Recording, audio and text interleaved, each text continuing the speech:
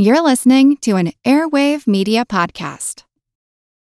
When you need mealtime inspiration, it's worth shopping Kroger, where you'll find over 30,000 mouth-watering choices that excite your inner foodie. And no matter what tasty choice you make, you'll enjoy our everyday low prices, plus extra ways to save, like digital coupons worth over $600 each week. You can also save up to $1 off per gallon at the pump with fuel points. More savings and more inspiring flavors make shopping Kroger worth it every time. Kroger, fresh for everyone. Fuel restrictions apply.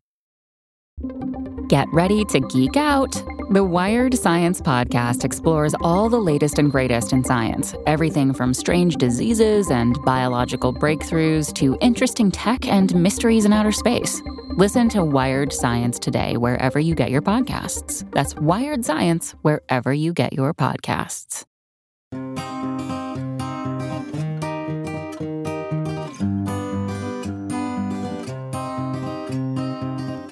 In the old days, you couldn't go very far on a holiday. Your destination was no farther than your legs or a horse's legs could take you. All right, Buttercup. I reckon we've gone a full 15 miles today. So great to get away from it all. Let's set up camp in this exotic valley. Today, there are few spots on the planet that you can't visit, and many more that you can. Travel to Nepal, climb the Himalayas, part way, check. Dive the Great Barrier Reef off Australia? Check. Take a selfie with Antarctic penguins? Check, check. But maybe your grandchildren and great-grandchildren will consider your earthly itinerary entirely too provincial. Their travel opportunities will include crossing another frontier.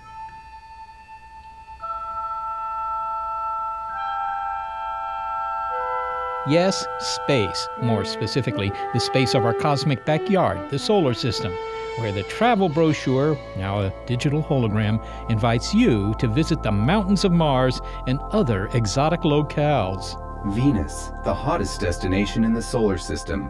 Today's forecast is 800 degrees and partly cloudy.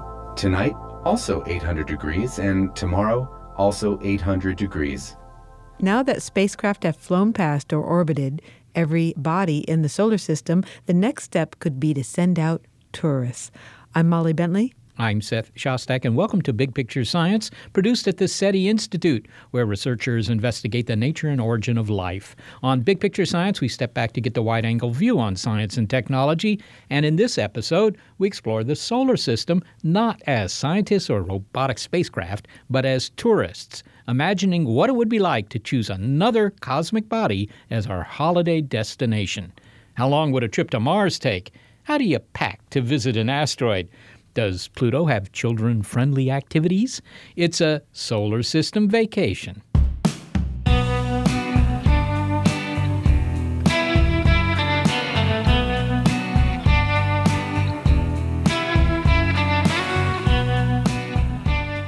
When I was young, back before the invention of the mechanical pencil, a family vacation meant piling my brothers and me into the back of a station wagon, driving Virginia highways from morning till dusk, and spending a few days on a jellyfish-infested beach while the sun turned us cherry red. Was that fun? Well, you have to update your definition of fun, I think. Well, future holidays, that is, those of your grandchildren, whether they be great-great or great-great-great or great-great-great-great, may not be limited to your county, your country, or even your planet. Robotic craft have landed on, orbited, or flown by all the bodies in our solar system. But why should they have all the fun while we watch from our gravity-bound armchairs? Sometime during this century, it might be routine to take a holiday vacation to low Earth orbit, to the moon, or even to our little ruddy buddy Mars. Visits to other destinations in the solar system, like Pluto, well, that's more speculative. But look, this is the first time in history when we have good data on all the major bodies of the solar system. So we invited astronomer Andrew Fracknoy to share with you a thought experiment, one that he routinely gives his Foothill College students. What would it be like to vacation on other bodies of the solar system? We've also asked scientists to weigh in on some of his proposed destinations. For example, is there anything we should remember to pack to hike around dusty, dry Mars? Okay, so here's the question that Andy poses to his astronomy students. How would you plan a honeymoon that's out of this world? This is an exercise I actually give to my students in my planetary astronomy class. After they've studied the planets and moons of the solar system, I ask them to imagine that in the future we're going to have interplanetary tourism. And I give them the little assignment that they are a boutique travel agency out to serve the 1% who can afford these kind of trips. And a young woman comes to them and says, I have a lot of money and I have a sweetheart who's marrying me who loves astronomy and I do too. Where should I go to have a cosmic honeymoon? And then the students are asked to put together a honeymoon tour, once-in-a-lifetime honeymoon tour for this well-to-do couple. Okay, so planning the honeymoon. I mean, a honeymoon, we're talking about 2 weeks. Can you go anywhere in 2 weeks? Well, this is, of course, what we have to imagine. We have to imagine that we have faster travel than we have today. And we also have to imagine that they're well protected in their honeymoon ship because most of these destinations, their first deep breath will be their last deep breath. And there's radiation dangers around all the giant planets. So we've eliminated that issue pretty much as part of the consideration. We'll say that they have all the protection they need during their honeymoon. Okay. All right. So what's stop number one? Well, I think first and foremost, you're going to want to go to Mars. Mars is among the planets the most hospitable for us, even though even there it would be a lot of equipment to keep you alive. But on Mars, there are some not-to-be-missed tourist opportunities. The first of these is the giant volcano, which we are calling Mount Olympus, home of the gods in Greek mythology. Mount Olympus is 3 times the height of Mount Everest in terms of height, but even more impressive, in terms of how much space the base of the mountain takes up, it's larger than the state of Arizona or the state of Washington, whichever you'd like to have for comparison. So this is an enormous mountain. It's not just climbing you've got to commit yourself to, but going across the distance from the base all the way to the summit. Probably over 100 miles of trekking in the horizontal direction as well as about 15 miles in the vertical direction.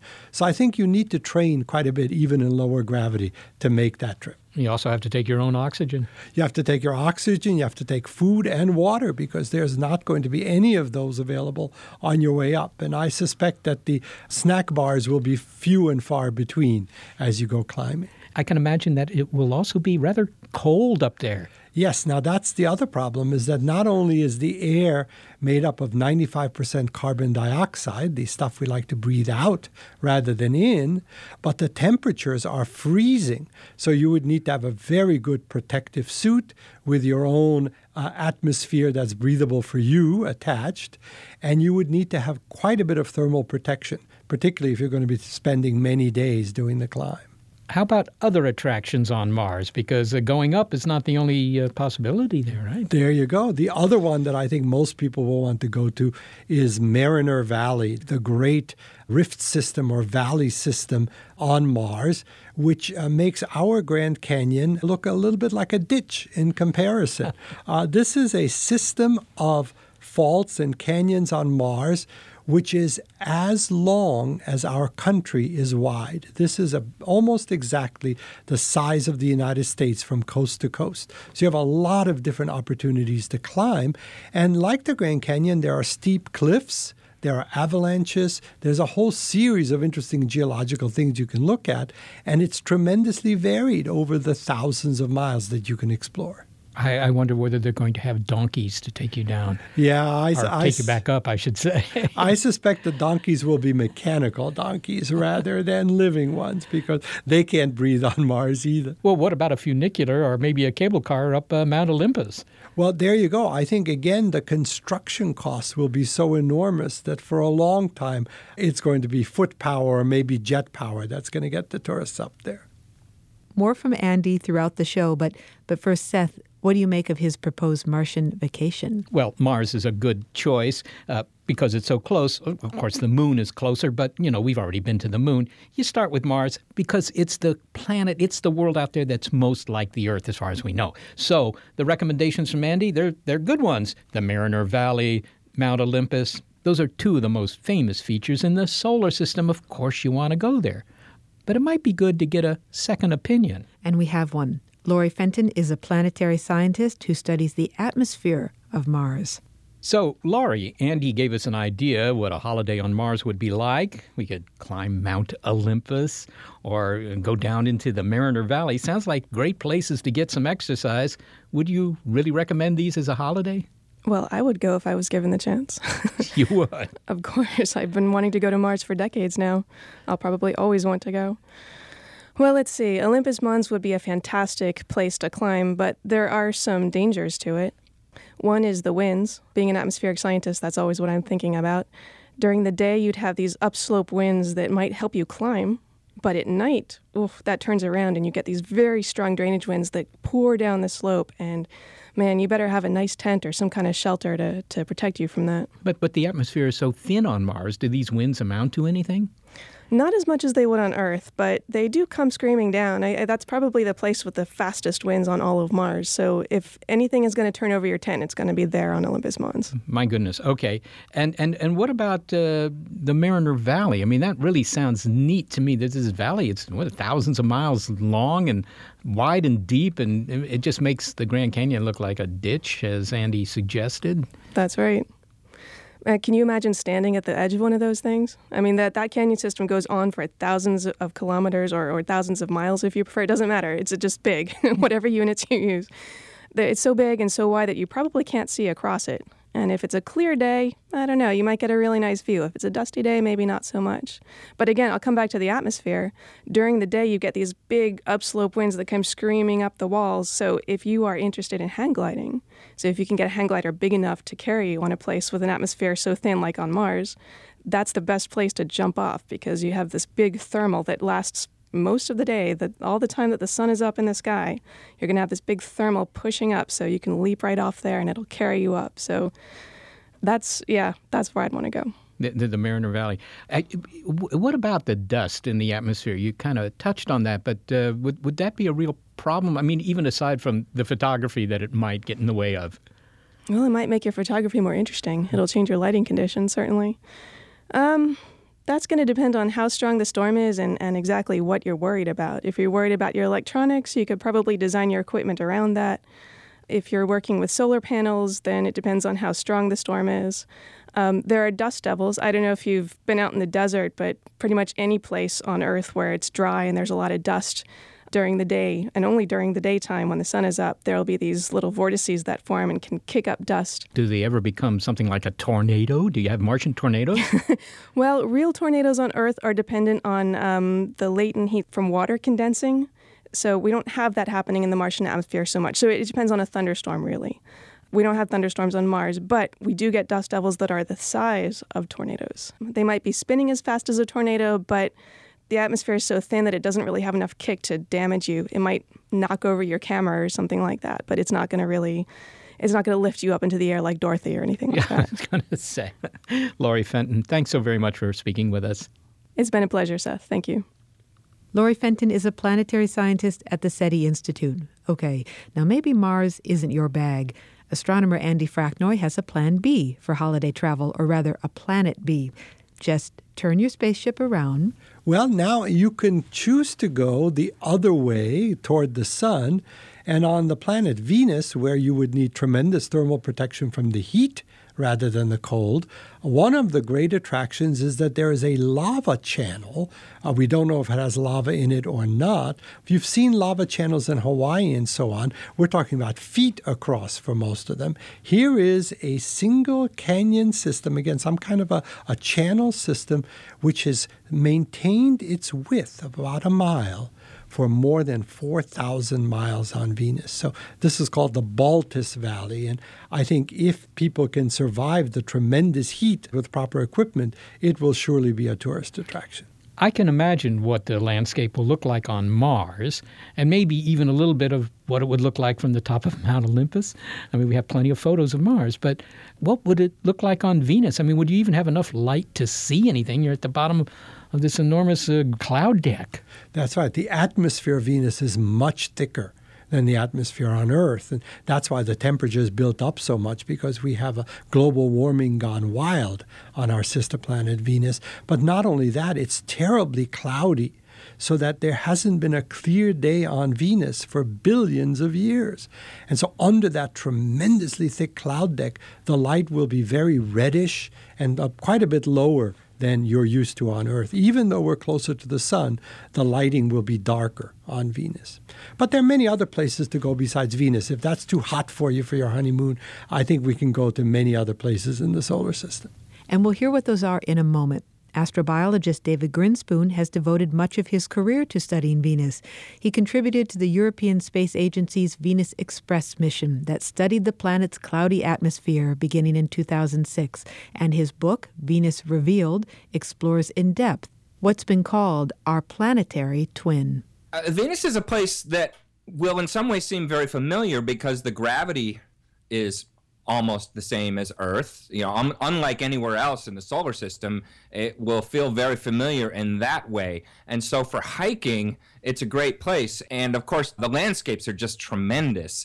There are some of the most beautiful volcanoes in the solar system, a wide variety, some of which are still active. There are places you can go and watch active volcanic flows.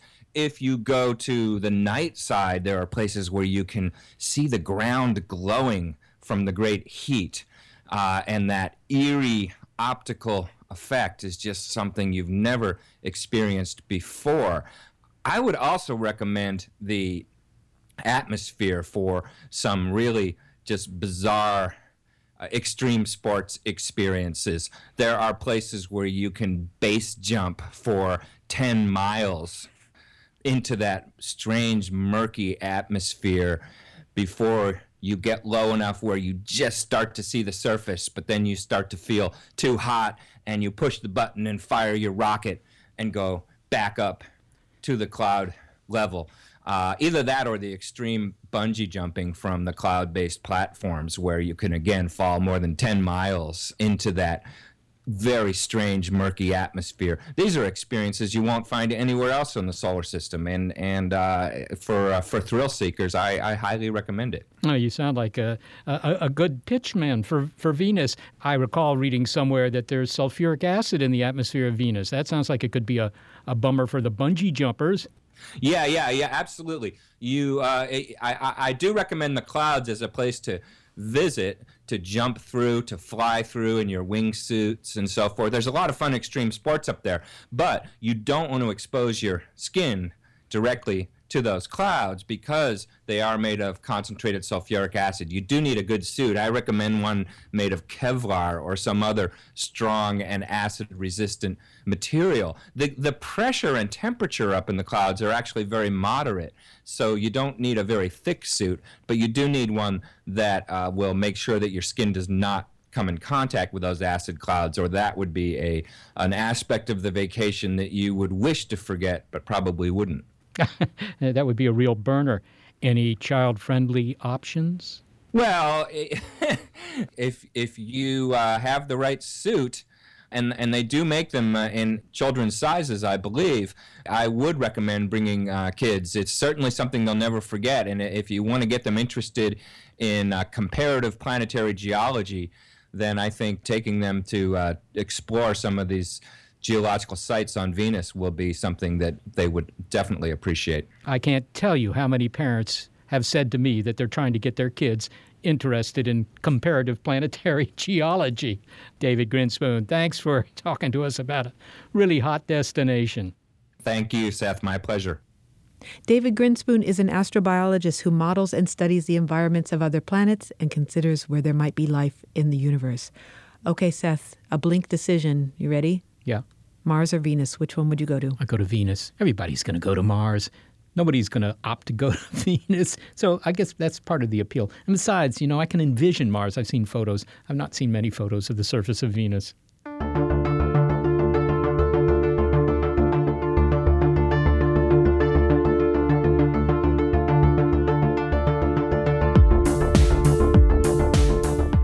Okay, so maybe you find Mars a little bit too conventional, or maybe Venus is just too steamy. Fortunately, you have other choices. Coming up, more tips from Andrew Fracknoy to help you plan your spacefaring holiday. His next set of top spots are not planets, but you'll still moon over them. It's Solar System Vacation from Big Picture Science.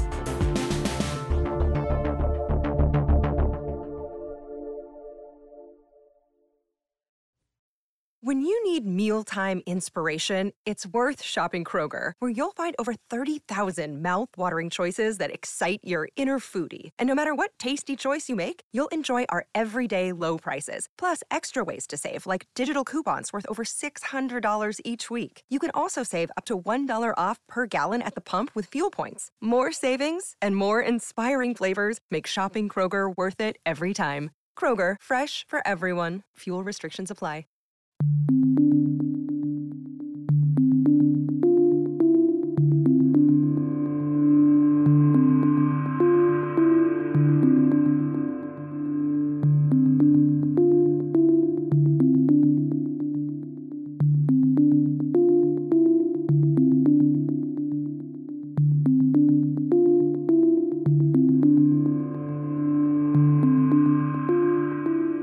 Okay, we're accelerating our imaginations to escape velocity and beyond in order to consider what it would be like to vacation on another solar system body.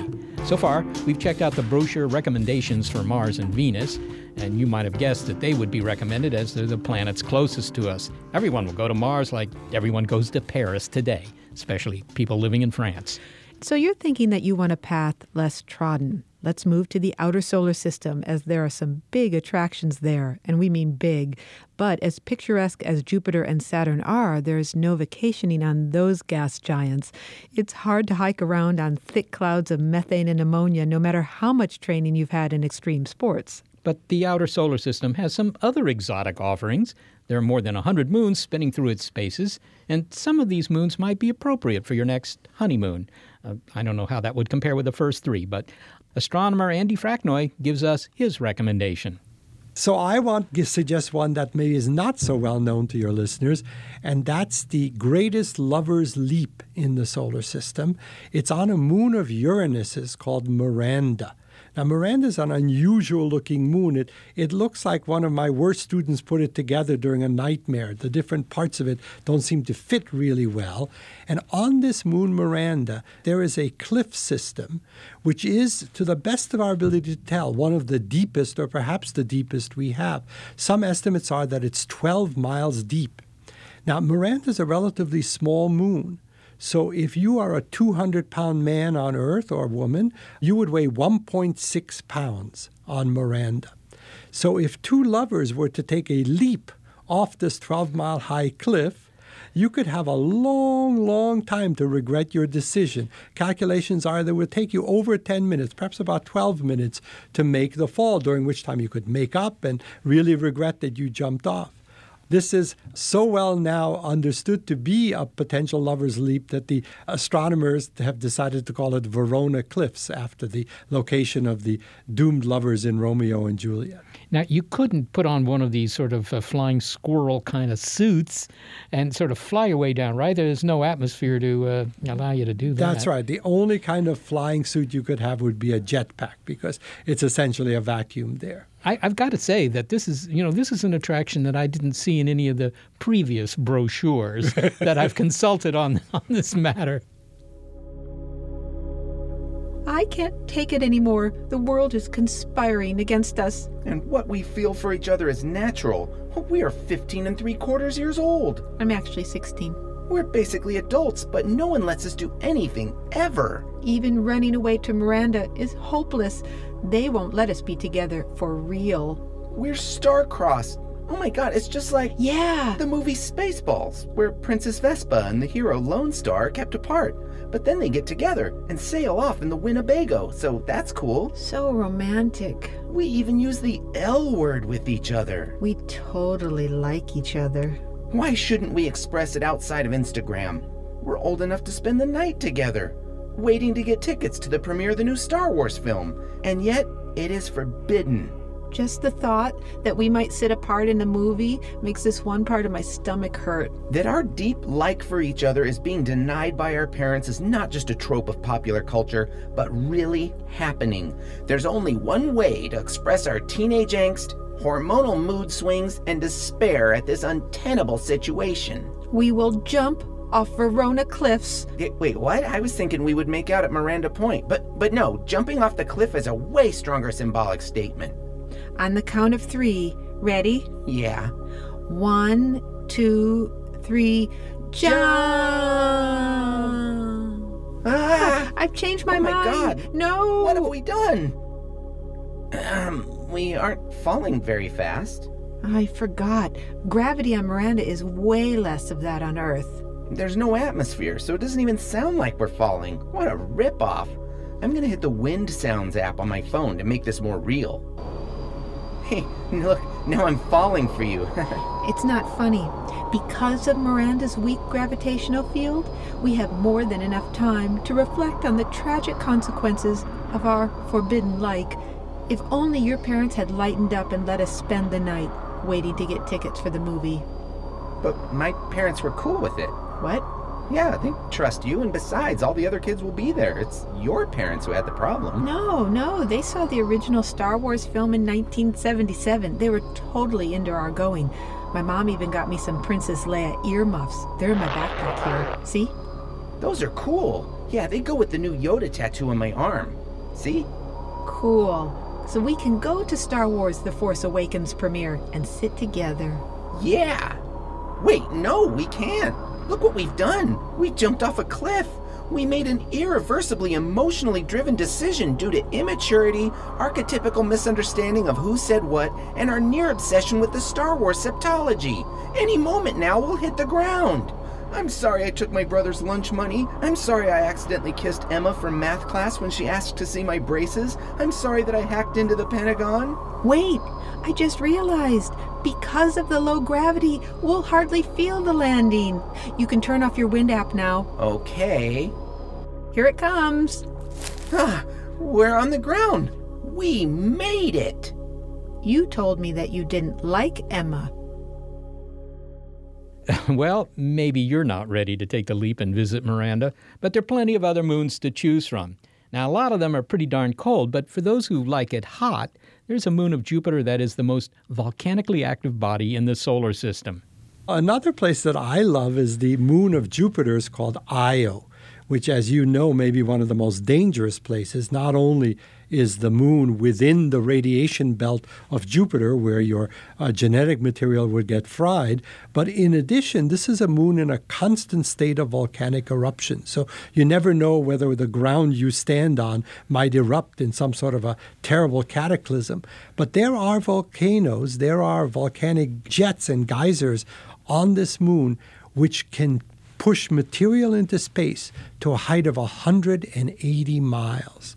Imagine a volcanic eruption which goes 180 miles into the sky. The giant volcano called Pele had one of its jets recorded to that height.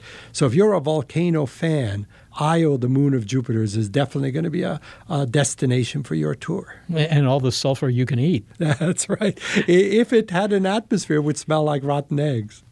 Andy says that Io is volcanically active. Are there many volcanoes on it? Oh, yeah. According to astronomy lore, Io most resembles a pizza. You have to understand, it's the closest big moon there to Jupiter, and it's being tugged by Jupiter's gravity, but also the gravity of some other, the big moons. And as a result, it's made kind of hot on the inside, and the volcanism is the way it gets rid of all that heat. What would represent the volcanoes on a pizza? Well, maybe particularly hot pepperoni. Oh, so it's the heat of a pizza, not, say, the sausage or the mushrooms that would rise up? Well, I'm not sure how to answer that, except to say my impression is that it was always the appearance, because it's kind of modeled. It's like it's round, and it's got all this kind of structure on it. So the astronomers told you that Io resembled a pizza, and you didn't follow up with a question, in what way does it resemble a pizza? You know what? It was what was presented to me as conventional wisdom. Who was I to challenge it? If they say it looks like a pizza, hey, it looks like a pizza to me. Do all the other solar system bodies resemble some kind of food? Well, I don't know. There are a couple that are sort of lasagna-like. Name one. I'll get back to you on that.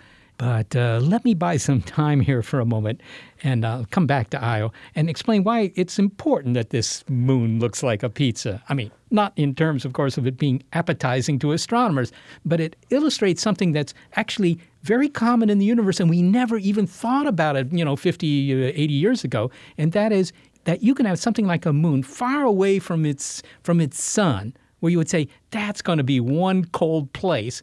And it might not be a cold place. You know, the temperatures on Io, if it weren't for all these squishing and squeezing things, would be, minus 300 degrees. And yet it's warm enough to have volcanoes. And that's because of what's called tidal heating, what we just described, the gravitational pulls. But this is a very common thing. And that means there are worlds out there that are, way, way far away from their suns that could have life because they're warm. So when the moon hits your eye like a great pizza pie, it might be the moon Io. Yes, that would be an eye-opener. Well, what about other moons of Jupiter? Well, the next moon out there of Jupiter is Europa. And, that just looked like a white billiard ball for a long time until we got, highly detailed photos from some of the early space missions.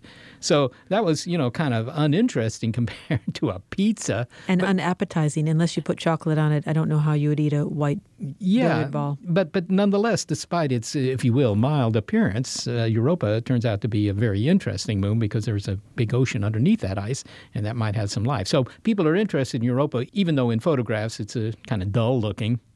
Now, maybe Venus is like cotton candy because it's sort of steamy and fluffy. I don't know how fluffy it is. I think that if you're going to go for foodstuffs, the best things to look at are maybe the asteroids because they've got all these strange shapes. They're very seldom round, and they look like peanuts and potatoes and snack foods.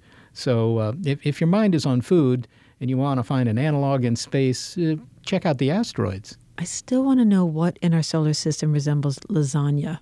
Oh, well, I think it's the same solar system bodies that sort of look like eggplant, but not quite. No, I don't know. Okay, admit it. It wasn't a good comparison. No, I guess maybe lasagna was off base. But, there's some sedimentary deposits on Mars that kind of look like lasagna.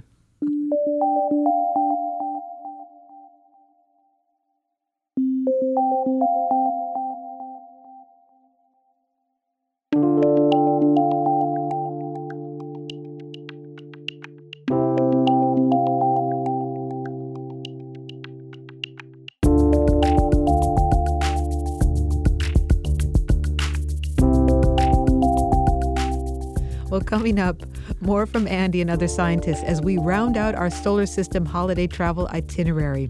We'll visit everyone's favorite planet-turned-dwarf planet, but still a planet, according to planetary scientists, and learn about the difficulties of playing catch at an asteroid. It's Solar System Vacation on Big Picture Science.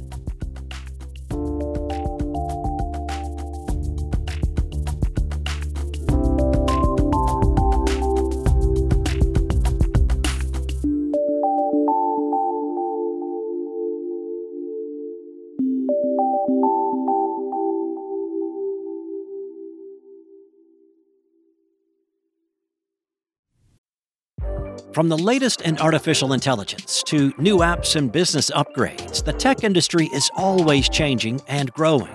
So keep up with the Daily Crunch podcast from TechCrunch. With new episodes released nearly every day, the Daily Crunch gives you a brief overview of the biggest tech headlines, and it's all delivered in around 5 minutes or less, so you can easily hear about the latest updates while trying some of those updates for yourself. Listen to the Daily Crunch now, wherever you get your podcasts. That's the Daily Crunch, wherever you get your podcasts. Well, we're rounding out our imaginative tour of the solar system, considering where our great-great-great-grandchildren might visit. We've covered the inner solar system and some of the outer. But for the truly adventurous who want to escape the madding crowd, consider Pluto, just opened up, and already a favorite destination for those whose tastes run to cryonic holiday making. If you want to go really far out, I'll mention one more, which is now that we've started to explore Pluto, there are going to be ice mountains on Pluto that I know some of the extreme sports fans are definitely going to want to climb. And just the most recent set of images from the Pluto-Charon system, Pluto has a moon half its size called Charon, show a crevice, some kind of a canyon, out of which a 2 to 3 mile high ice mountain is coming. So it looks like a giant mouth with a foot coming out of it. And I can think of all kinds of politicians that could be named after. My name is Mark Showalter. I study Pluto as a member of the science team for the New Horizons spacecraft. I also work at the SETI Institute. I enjoyed Andy's little preamble about visiting Pluto. I second that. I think it would be a wonderful destination. I think climbing those ice mountains at the southern end of what's called Tomball Regio would be extraordinary. They're probably more than half the height of Everest when you consider the fact that Everest, although it's 29,000 feet tall, is actually starting from a baseline of about 15,000 feet. So if you were going to climb these ice mountains on Pluto, it would be quite an endeavor. I mean, you would be devoting your entire vacation probably to getting to the peak and coming back down. Yes, well, at least one thing you don't have to worry about is that the air gets thinner because the air is already thin. So you're going to be taking your breathing apparatus with you, I hope. I certainly hope you're going to be dressing warmly because it's probably 50, 60 degrees Kelvin out there. That's incredibly cold.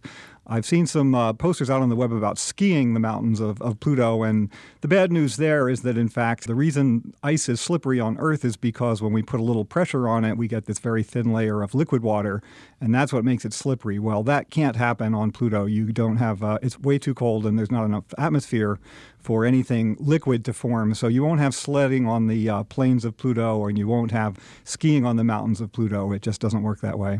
I was going to ask about the plains, if that would be a nice area to trek across and perhaps use a sled, but you just cross that off the list. You can't use a sled. You can't use a sled. You could certainly have a wheeled cart with big wheels and maybe put your sled dogs inside their little space sled dog suits and traverse the plains. I'm sure it would be magnificent. I mean, this is just a remarkably complex and beautiful world that we've seen now for the first time. The scenery is just breathtaking, and to see it from ground level, I'm sure would be amazing. And by the way, congratulations on the successful mission. Oh, thank you. It's been a highlight of my career. What was one of the biggest surprises from the New Horizons flyby and those images? I think everybody is awestruck by how young the surface of Pluto is. You think about most small bodies in the solar system. Think of Ceres, for example, where there's an orbiter, a NASA orbiter there right now. It's a very interesting object, but it's mostly covered with craters. And when we got our very first high-resolution image of Pluto, it was part of this Sputnik Planum, this big, very bright region, and there was not a single crater to be seen.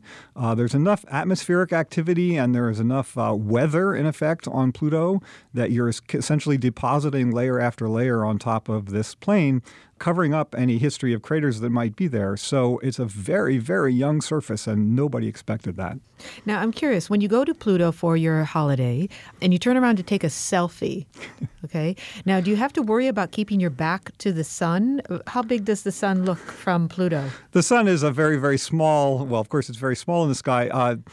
The sun on Pluto is about as bright as a full moon on Earth. So, you probably want to take a flashlight on your trip, amongst other things, and flash photography is probably going to be the thing you want to try. Doing that selfie, maybe a tripod would help just to make sure you don't get a little bit of smear. But yeah, it would certainly be possible and quite easy to do a selfie. You just need to be very careful, don't move very fast. Did the New Horizons team get the equivalent of the famous Apollo Earthrise photo that shows the Earth rising from the vantage point of the moon? Is there equivalent of that from New Horizons and Pluto? Well, not exactly. We did get some beautiful images from the far side of Pluto looking back where you can see this ring of light, which is the light refracted through the very thin atmosphere of Pluto. It's a stunning image and something, of course, you could never even imagine seeing from Earth. You have to be on the other side of Pluto to see it. So there are going to be some, and of course we haven't seen 95% of the data that was taken by the spacecraft. It's still up there on the spacecraft and will be downlinked over the next year or so. So we have many, many surprises left in store, but there are certainly going to be a whole raft of iconic images of the Pluto system for us to treasure forever. So we'll stay tuned for updated travel tips from you as you learn more about Pluto and its moons. That's right. Within the next year or so, we'll have all the data on the ground, and there will be a great new story to tell. Mark Showalter, thank you so much for speaking with us. It's been a pleasure. Mark Showalter is a planetary scientist at the SETI Institute and member of the New Horizons science team. And finally, on our solar system tour, objects in the Kuiper Belt where Pluto resides, well, there's certainly destinations you can brag about with your friends. But if your budget doesn't allow for the Kuiper Belt, you can always tighten your belt, not travel quite as far, and visit the asteroid belt between Mars and Jupiter. There are thousands upon thousands of these rocks careening through space. Just the place for a boutique holiday. Michael Bush works on planetary astronomy, focusing on small bodies in the solar system, such as near-Earth asteroids. Michael, it's difficult for us to go to asteroids now. We sent a few spacecraft, takes a long time to get there, this, that, and the other. But it's only the beginning of the 21st century. Suppose we're 100, 150 years down the line, and maybe it's pretty easy to go to an asteroid. Would you recommend it? Would it be an interesting way to spend a weekend or maybe a couple of weeks? So there's lots of places to choose from. You can talk about the near-Earth asteroids. They are shortest amount of travel time. They're also the warmest in terms of the temperature. You go out to the main asteroid belt, there's a lot more objects to choose from, but they're very, very cold. So bring warm clothes. Okay, so what would it be like? I mean, imagine you're in a rocket ship and you've paid for this vacation. You've got your, significant other with you. You're looking out the window of this craft and you're headed for one of these near-Earth asteroids. Now, typically, how big are they? So the biggest near-Earth asteroids are about 20 to 30 kilometers across. Most are a lot smaller, 1 kilometer, for example. And when you get down to that size, objects are not round. So if you look out the window at Mars, you see a sphere. You look at Saturn, you see something that's a little bit flattened, but mostly a sphere. You look at a near-Earth asteroid, you don't see a sphere. You'll have some bifurcated shape. You'll have huge boulders that are a large fraction of the surface. You'll have cliffs that are 20% the diameter of the object. Very dramatic scenery. So, Michael, a vacationing couple goes to an asteroid. They arrive at the hotel there, assuming there's a hotel there, and they're thinking, well, what are we going to do here for a week? What are they going to find? What sort of activities would you recommend they consider? You are on this asteroid. The gravity is very, very low. You can literally fly. You push off the ground. Don't jump too fast or you'll go flying off into space completely.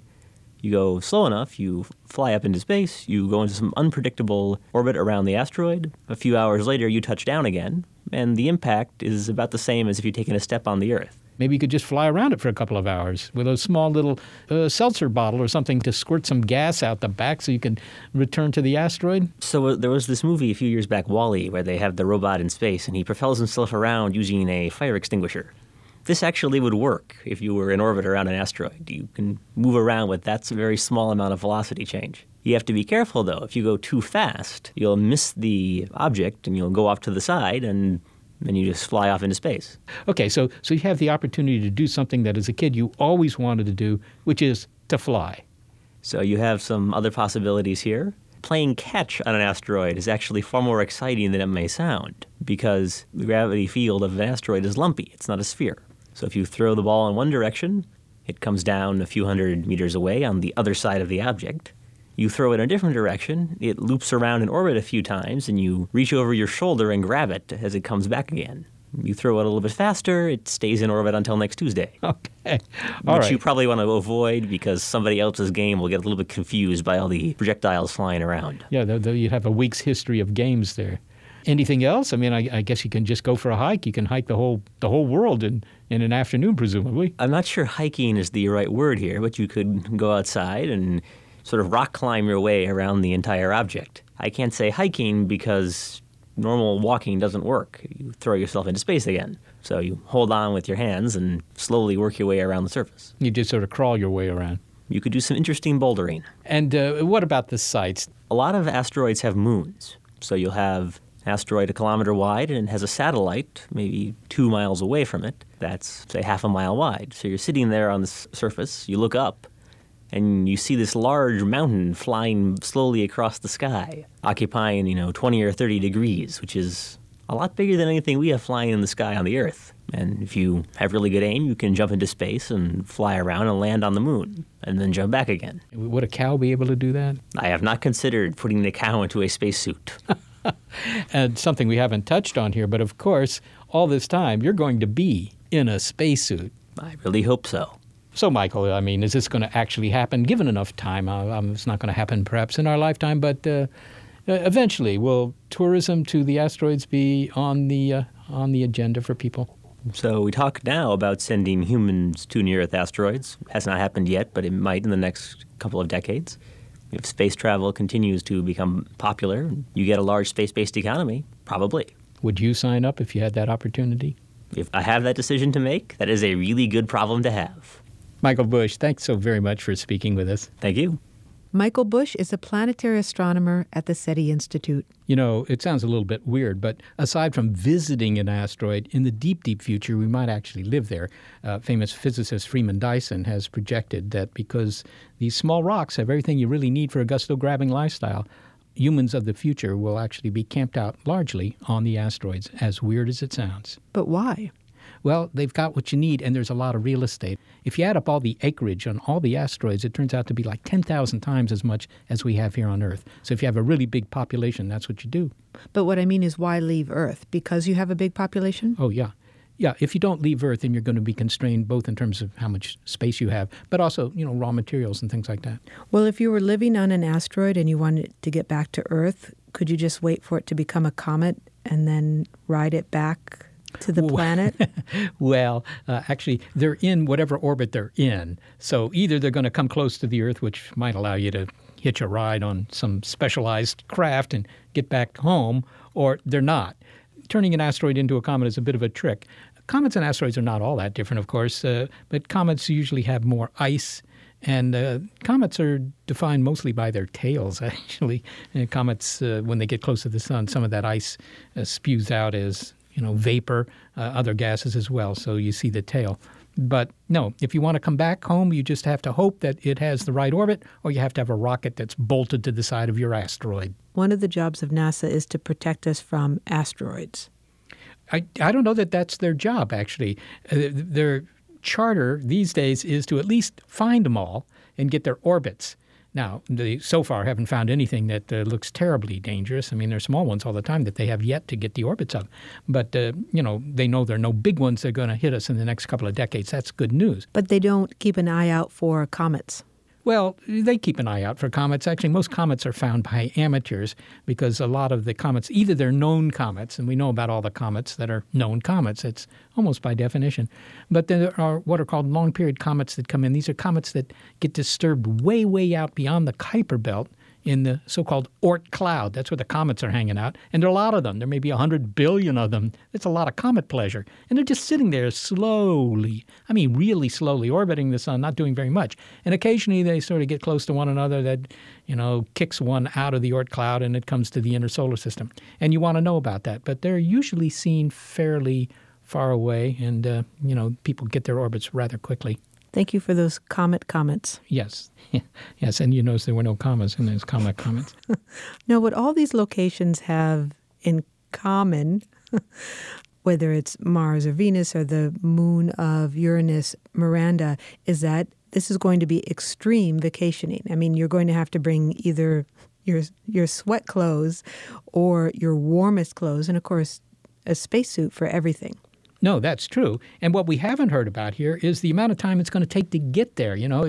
All the focus is on the accommodations and the activities, and not even the accommodations very much, but nothing about the fact that it might take a very long time to get to one of these places. The New Horizons spacecraft spent almost 10 years getting to Pluto. Now, in the time of our great-great-great-grandkids, maybe it isn't 10 years, but it's probably not going to be 10 days. It's going to be a very long trip. So keep that in mind, too. Well, at the beginning of this, Andy said that this thought experiment came with two caveats. One is that we would be able to do this in time, and the other is that we would be protected from the elements, from the radiation and from the cold and so forth. Yeah, well, there's no doubt. This is a tough thing.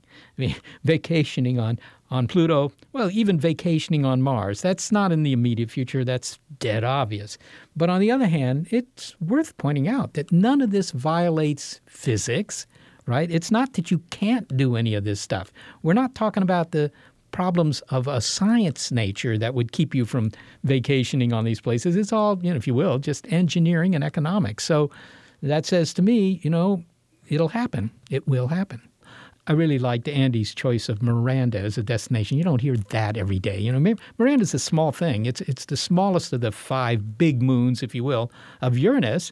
It was only found in 1948, so, that isn't so long ago. It's that small. It's hard to see. It's about the size, actually, of Mount Olympus.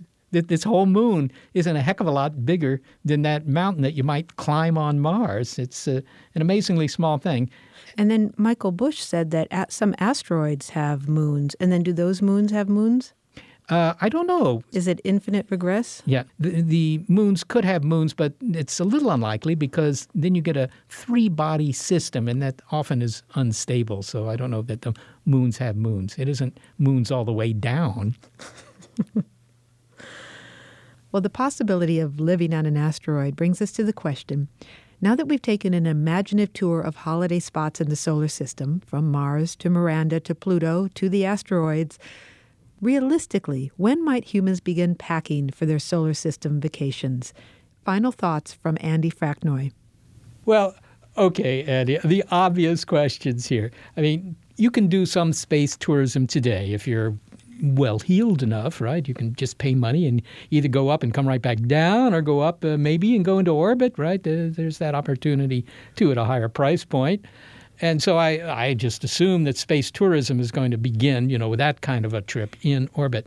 But these sorts of destinations are far more interesting, it seems to me. When's this going to happen? Everybody's going to want to know. Well, I wouldn't put my deposit down quite yet.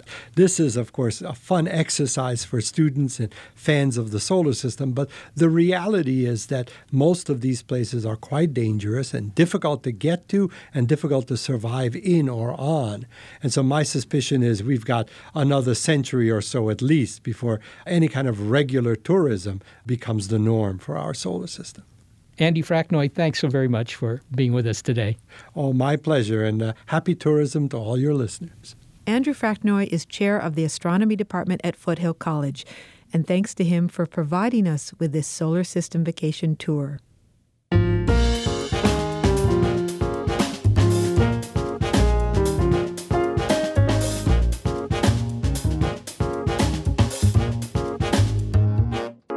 Thanks to the bodies that help produce this show and never go on vacation, Gary Niederhoff and Barbara Vance. Also thanks to financial support from Rena Shulsky-David and Sammy David.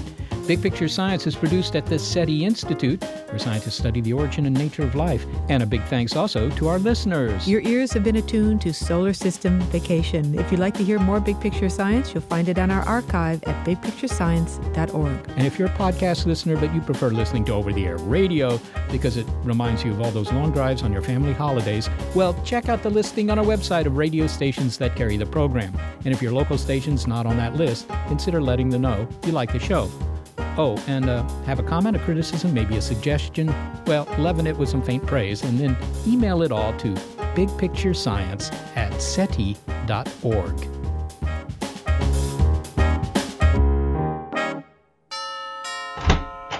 Hey, who are you? Hello, son. I'm Agent Brown from Pentagon Cybercrime Task Force. I'd like to ask you a few questions.